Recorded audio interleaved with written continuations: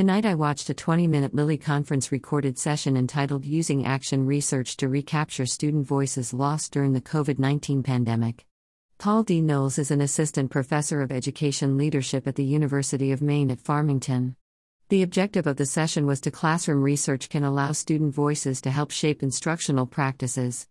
Knowles began by speaking about the impact of the pandemic on instruction and how action research can help gauge what is working and how to create more individualized learning experiences. They framed action research using the definition by Mills 2010. Examples of action research techniques mentioned by Knowles included listening sessions, frequent check-ins with individual students and groups of students, small group study circles discussing and thinking about readings, and students developing strategies and plans to solve scenarios related to context knowledge and role-playing.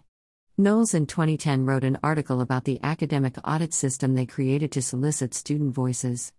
In middle schools and high schools, they have solicited student focus groups.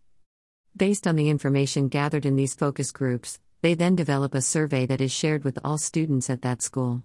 Some of the focus group interview questions shared were: tell me about your classroom experiences at. What types of teaching and learning activities are the most helpful to you as a learner? Why are they helpful? Can you give me some specific examples? What types of teaching and learning activities are the least helpful to you? Why are they not helpful? Can you give me some specific examples? Sample student survey questions were Likert scales such as my teachers respect and care about me. Sample student responses highlighted how students want teachers to get to know them and use teaching styles that are more accommodating. I thought it was really interesting and telling that there were examples of responses from older students or students working jobs. One factor listed that discourages learners was not enough time to process. Knowles mentioned that they have also captured ideas from parents to triangulate, plan, and revise instruction and assessment.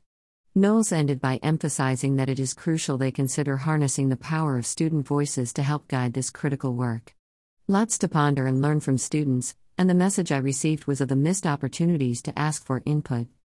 What can we learn by listening to students and doing action research? Photo by Daria Shevtsova on Pexels.com.